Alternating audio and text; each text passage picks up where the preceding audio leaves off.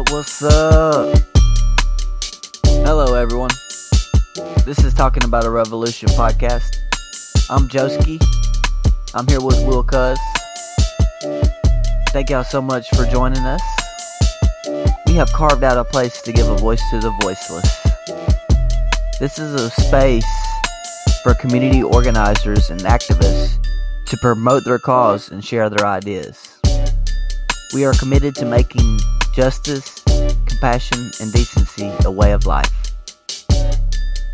We have a great episode for y'all today. We're going to talk a little bit about the presidential debate. Hope everyone's having a good day. Much love from Talking About a Revolution. Hope y'all enjoy.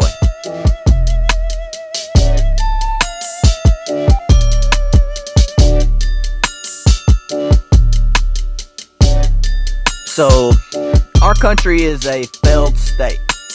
That was on clear display at the most recent general election debate between Trump and Biden last Tuesday night. The entire country is facing mass evictions. Climate change has the country on fire. There's crooked cops killing innocent people all over the country. We need justice for Elijah McClain. And we have an economic crash the likes of the Great Depression. And a debate between our leaders looks like two monkeys throwing shit at each other. Basically, it shows to me how ineffective these debates are.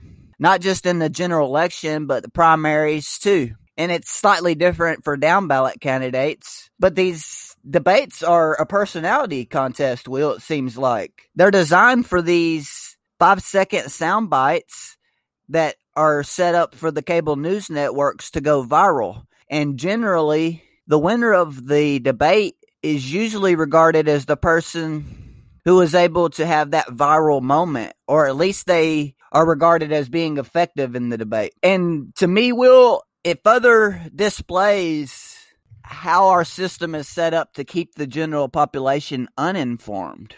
Noam Chomsky talked about how if a consumer is going to buy a truck, that person, to be the best consumer, would need to know all of the specs of that truck and the competition specs. But a commercial for that truck is not going to display any of that information. It's going to try to tug on your emotional appeal. It's going to show a picture of a dad and a son driving to a baseball game. And you don't know the specs on the truck. It leaves the consumer completely uninformed. And that's the goal of capitalism, is it wants people to make decisions based on emotion, not logic, not policy. So the same thing happens in these debates where these 10-second sound bites are the goal of both candidates, not to leave the undecided voter more informed. And to me, it was an embarrassment for the country, but it was damn good TV though, Will. I don't think it was good TV, as I think you pointed out to me that the ratings were down in presidential debates, and I just don't know if that's because of people tuning in and tuning out as quickly as they tuned in because of the shit show that was going on or not. So it definitely didn't make for good TV. It wasn't enjoyable at all. It was an embarrassment. That's where our presidential debates have gotten to. But I don't agree with that. That's how the debates are set up. That's how our media is set up now. I mean, you can't help. What should the debate commission do to fix that? I mean, they give them 2 minutes each. It's not the debate commission's fault that they give a moderator who is known to ask hard questions to each side and try to be unbiased, probably too much so, to the point that it turns into being biased. Like, why would you ever ask a former vice president that's not holding any kind of office, that's running for president, why he's not talking to CEOs about stuff going on in our country? Like, why would you ask why Joe Biden is holding rallies, implementing social distancing, and implementing guidelines for coronavirus? Like, why would you ask these things? It's not even questions that anyone cares about because it's proper to do. Like, the real question is why in the hell Trump is doing the opposite. Why is he not doing his job of coming up with plans to get the American people through? I don't know what the debate commission can do other than implement more rules, because Trump broke all the rules that the debate commission put in there, and it became a shit show. So, I mean, they're given 2 minutes, but you are correct. That's where our news cycle has gotten to, and our social media more so pushes it. It's because of the age we're in, because we had cable news before social media existed, and it didn't devolve as badly as it has now, because you're right, it's about going viral on social media. And I don't think that necessarily wins you the debate, but it definitely gets you more attention to people that don't give a damn to actually pay attention to the debates, because that's a big part of our population is people that actually don't care. And so the things that are going viral is the things that gets people's attention and makes them aware of what's going on. So in essence, you could say it is perceived as the winner of a debate, but if you actually pay attention, I don't see that whoever gets the best viral moment is the winner of the debate, though. And it can be taken like that sometimes. I think last week with the presidential debate we just had, that Joe Biden had a small edge just because he didn't shit his pants, and I think he made good moments, like not really. He went the traditional political route with things, and Trump went with still spouting whatever's on his mind, no matter how accurate it is. You said Biden was asked that dumb question about why he hasn't called the governors, so you can see how these debate questions aren't set up to keep the general population informed. But that's not the debate commission's fault, and it's not the debate being set up that way. It's the moderator. No. I'm not saying, and that's my next point, that we have to rethink the way that we look at these debates. And the debate commission, they could easily change these rules. They don't have to give them 2 minutes to try to explain how climate change is destroying our planet, or 2 minutes to explain why we need universal health care. You know, we need long-form conversations. It's hard to make a point on why climate change is real in 2 minutes. Well, they're allowed to follow up, and that's the thing. That's part of the rules. They're allowed to follow up. They're allowed to ask each other questions. They're allowed to do more and have more of a conversation. The follow-up usually is shorter. I mean, we need 15 minutes to be able to sit down and talk to the person one-on-one in front of a national audience, not just rallies, but in front of a national audience where half of America is watching the debate. They need to actually hear these policies. But instead, it's centered around a personality contest to see who can have the one-liner zinger and make people laugh or embarrass or basically win the headlines.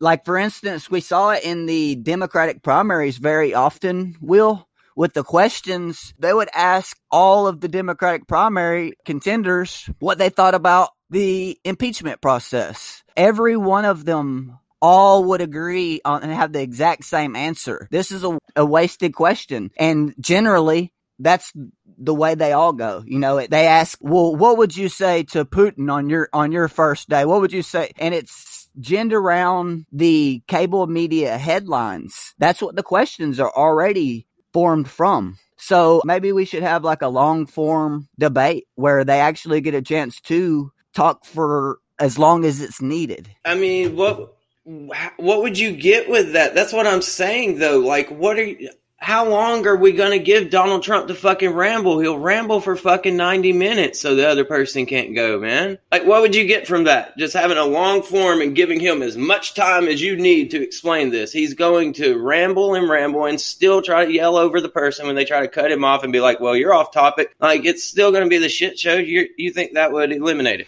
Yeah, I think that if the moderator was to ask each one a question, what's your healthcare policy? You got 15 minutes uninterrupted. Yes, that would serve the American people much, much better. Most people don't need 15 minutes to explain their healthcare policy, though, off front. Not a politician. They don't know enough about it usually to take 15 minutes to explain it and get into everything about it. That's what I'm saying, is they don't want that's what I'm talking about with the Noam Chomsky, is they don't want the population to be informed. And this is part of the dumbing down of America, is the part of the debate process. They don't want us to know where they stand on healthcare, where they stand on wars, where they stand on environmental policies. They don't want to, which by the way, Bernie Sanders would have smoked Donald Trump in this debate on policy. He would have been able to push back on socialism and explain how healthcare should be a human right. And another thing with the debates, this really drives me crazy. The questions are always centered around a right-wing narrative. Like, for instance, it's always, well, how are you going to pay for something that's going to help for the poor? But you'll never, ever hear any moderator ask, how are you going to pay for these tax cuts? How are you going to pay for these endless wars? How are you going to pay for the damage that climate change causes? You never hear that. It's always centered from a right-wing perspective. So if these are, supposed to be nonpartisan, they're basically working for the bad guy. I can't argue with you there. That's exactly right. But all I'm saying is the debate commission is not going to fix that. The debate commission isn't going to be able to fix that. The debate commission can give them longer time, but like I'm saying, like right now, as an example of what's going on, Donald Trump would just eat it. He wouldn't sit here and speak to each other like me and you and allow the other person to just talk back. And that's the point of what these debates are pointing out, like you're hearing people talk about currently, is that this is what happens with people that's worked with him. It's McMaster and Mattis, like both of them talk about how that's how it was. Like, he doesn't want to listen to other people's opinions. Like, you start to tell your opinion back, he's going to talk over you, and this is how it is. So I just don't understand what that fixes with giving them a longer instance in this example. Maybe in future, maybe we could try stuff like that, but I just don't think it works with Donald Trump. I think the big issue is what you're talking about, though, is the moderator. Like, they need to do a better job at picking the moderator, because what you're talking about is we got a cable news person to ask the questions and come up with questions. Of course it's going to be catered to cable news. Of course they're going to come up with stuff that would just pander to their audiences and what the people want to see watching them channels. Like, they have to do a better job at picking a moderator, I feel like, and allowing each other to actually have time to rebut. I mean, that's the whole point of the 2 minutes, though,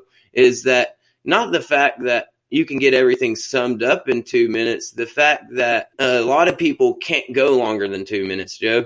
A lot of people can't talk on one issue for longer than 2 minutes that's running for politics. Maybe if they had everything brought out in front of them, was able to bring like a PowerPoint or something into the debate with them, maybe then. But they're not. A lot of people aren't going to be able to talk longer than 2 minutes on a subject and just ramble on about it and get their point across. They're just going to be talking in circles. But the 2 minutes is just an uninterrupted time, and Donald Trump didn't give that at all. He broke in the very first fucking time when Joe Biden tried to field a question. It was like that's what we got from the start of the shit show. Like, it opened up, and he never allowed that man just his own time to just completely answer a question. And that's, I feel, the real point of that. So maybe we can make that a little longer. I don't agree with the 15 minutes because I get why they're doing it, but 5 to 10 minutes, somewhere within that range, I feel like you'd be able to make a good, because there's 3 debates. You're going to talk about the shit again the next time and the next time.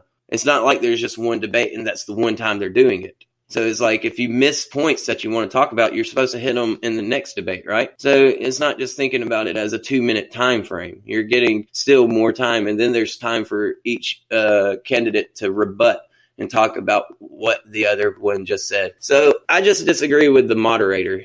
Like, they need to get better moderators. And that leads me to ask, what kind of moderator would you want? I would say the American people have already spoken on this, and Joe Rogan is the favorite. I think that he would ask more questions that a regular working class person would be interested in, instead of someone who watches cable news 24/7. I think that if a politician can't speak on a subject for 2 minutes, they probably shouldn't run, and they should be exposed. I said longer. Yeah, if they can't talk about healthcare for longer than 2 minutes, they should be exposed for the fraud that they are just working for the insurance companies and the pharmaceuticals. That's either which way. I thought that it was funny whenever Biden was about to hit Trump.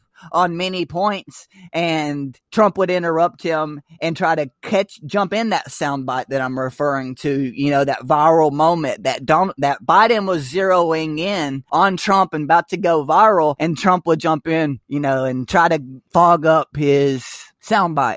Yeah, I mean, I think any politician can speak longer than 2 minutes on the subject. That's not the point, and I hope you didn't take it that way. I just think they'll be talking in circles because they're not going to want to fully explain themselves. And no one wants to hear that over and over. Like, I'm just coming up ways to talk in circles because that's the thing. Like, most of them don't bring out a plan. They're just going to come up with an example that, well, I talked to this person and this is what they said to me. Like, to amplify if they need more time or something. It's not like they're bringing out a plan.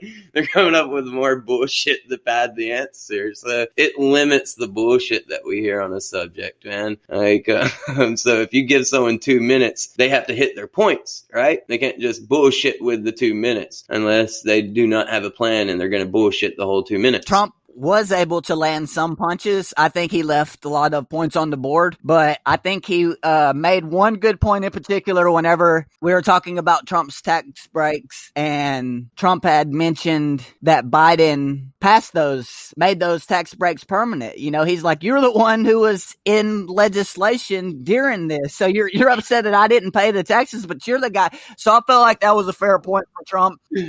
Well, you know, Biden tried to spin that stuff like, well, basically like it wasn't fucked up ever until Trump got into office. So what would he have changed differently? Like, if you notice that, like, Biden's like, well, you weren't in office. And it's like, so all of the problems. So he's just talking about the Trump tax cuts. That's all Biden's thinking about when he's talking about this. That was funny, man.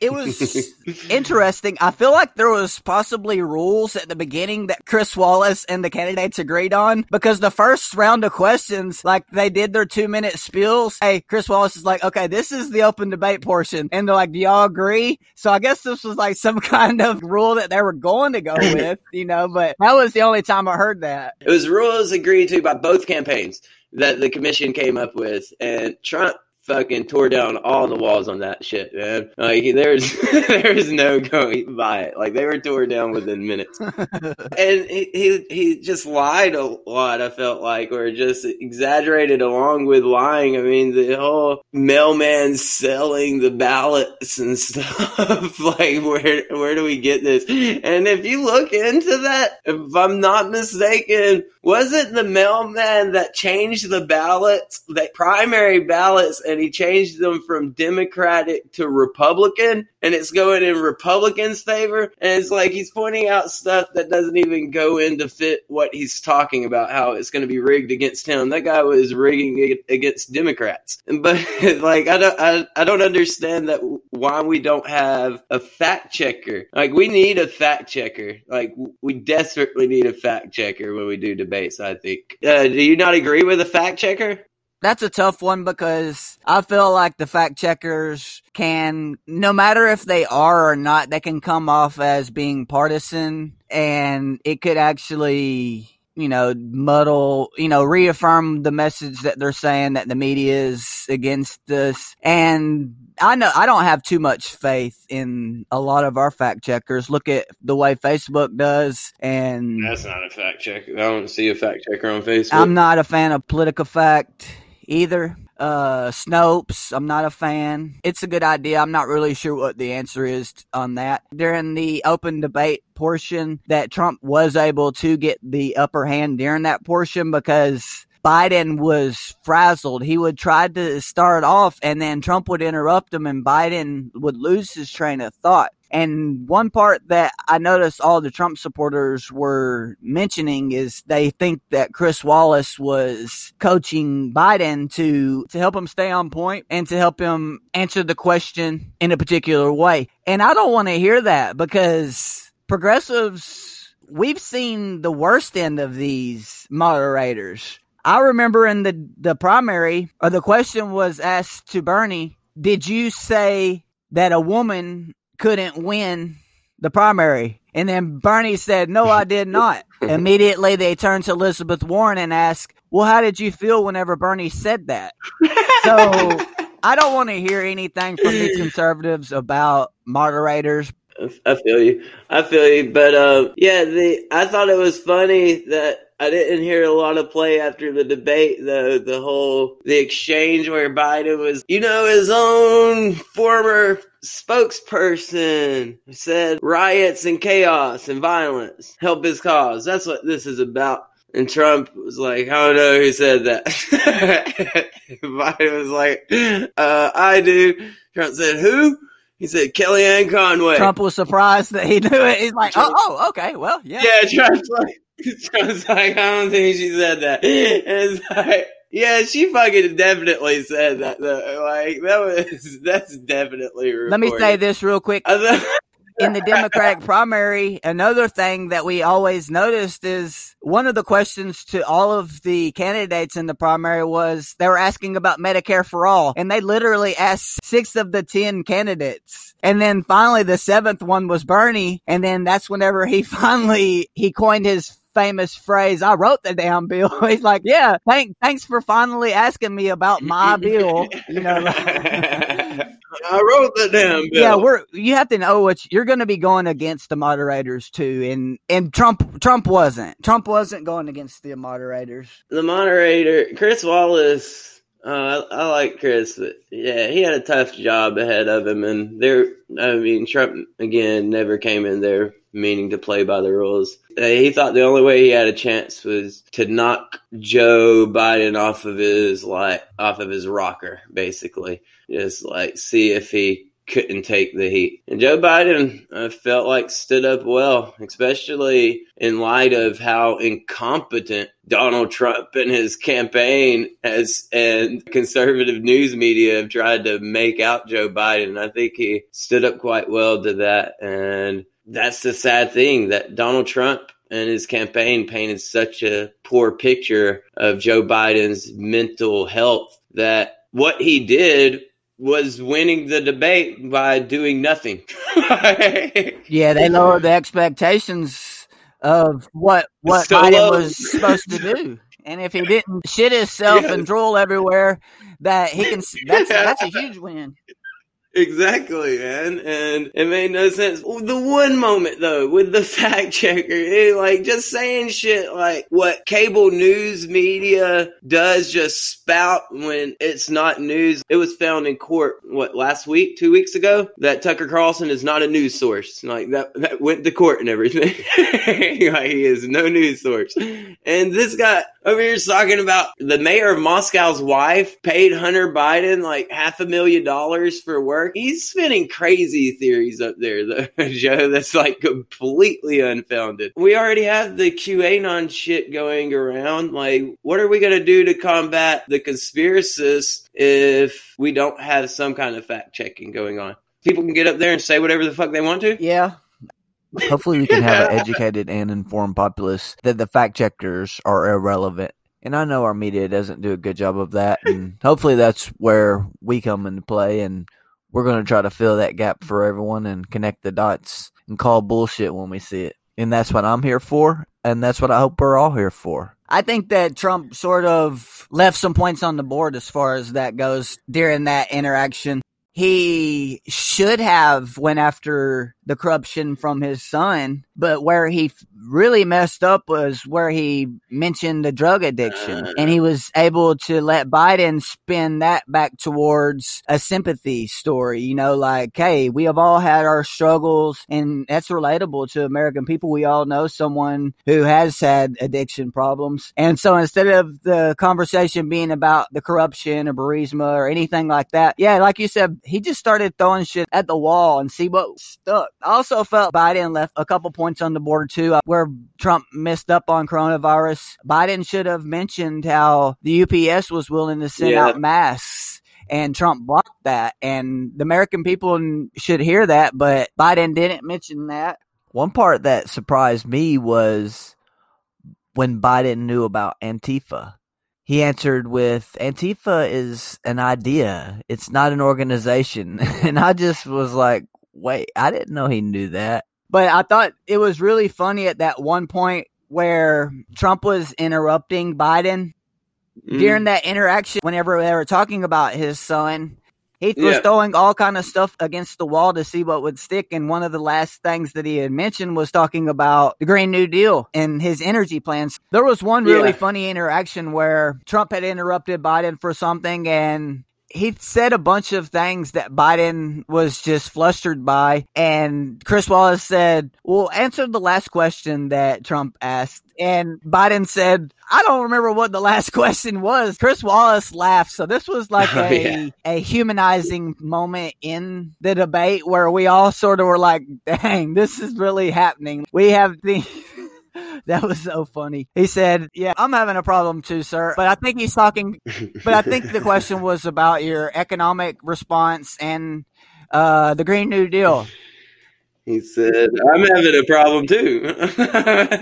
And then Biden says, the Green New Deal will pay for itself, which is true.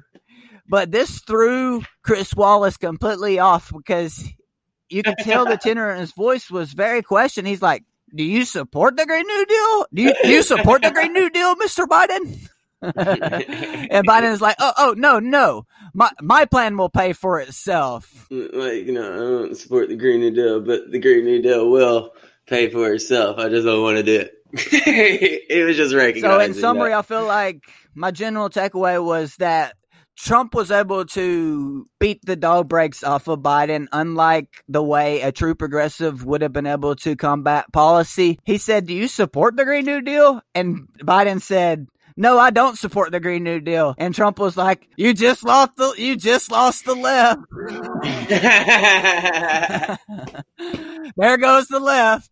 And for some reason, Trump was making this like a central part of his spiel, which was funny because if any person on the left who is supporting Biden, we already know that his policies are shit. We know that he doesn't support the Green New Deal. We know he doesn't support Medicare for all. We know that he's corrupt and working for the donors. So like they've already added that part into the calculation. The part where Trump really messed up was if there was any lefties who were on the fence, they probably are leaning more toward Biden after Trump making his call for all the Proud Boys to stand down. That mobilizes and energizes the left. We're anti-fascist. And if that doesn't say we're going to endorse Biden, but I think some people that were maybe on the fence, they heard Trump not even dog whistling. It was way past that. The white supremacist thing was very stupid. And I don't understand how stupid a person could be at times with Donald Trump, because he was just set up easily to just do what he needed to do there. And I don't know if there's some underlying reasoning there or not. I don't want to speculate, but why would you ever, the Proud Boys, stand back and stand down? Like, what? Oh my goodness. What the fuck kind of thing? In summary, though, it was pretty bad, and a lot of people didn't take anything out of it. I guess if you were a truly undecided voter, that I'm not sure if they exist in America really any longer.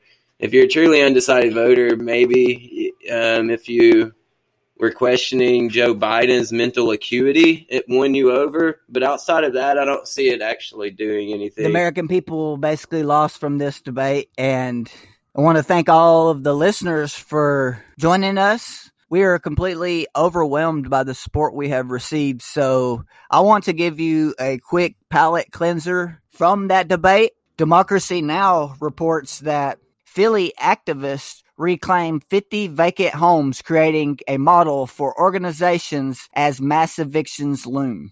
In a historic victory for unhoused people, Philadelphia city officials agreed to hand over 50 vacant homes to a community land trust following months of organizing and protest encampments. Kiana Yamata Taylor, who has written extensively about housing insecurity, says that direct actions there are applicable across the U.S. This dynamic exists all over the country where you have both empty housing and houseless people. A completely irrational expression of what American capitalism means. Taylor said. The Sustain movement in Philadelphia established a model for what all tenant organizing and activist groups should be taking up, which is occupying this space, occupying the properties, and then putting political pressure on public housing authorities to do their jobs and house the people that are unhoused. So I wanted to give y'all a little palate cleanser from the debate and let y'all know that we have wins going on. You know, this is part of the revolution. We're going to keep the momentum going. We're going to keep the fight going.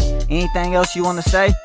I just want to remind people that we're less than 30 days from an election. Make sure to get out and vote and remember what's on the ballot. If you live in Arizona, if we do have any Arizona listeners, they do have Proposition 207 on the ballot and to legalize recreational cannabis.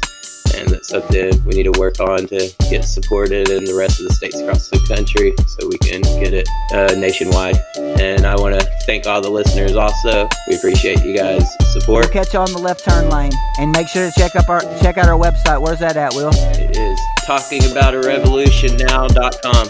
Talkingaboutorevolutionnow.com. All right, we'll see y'all next time. Thank y'all very much. We're out.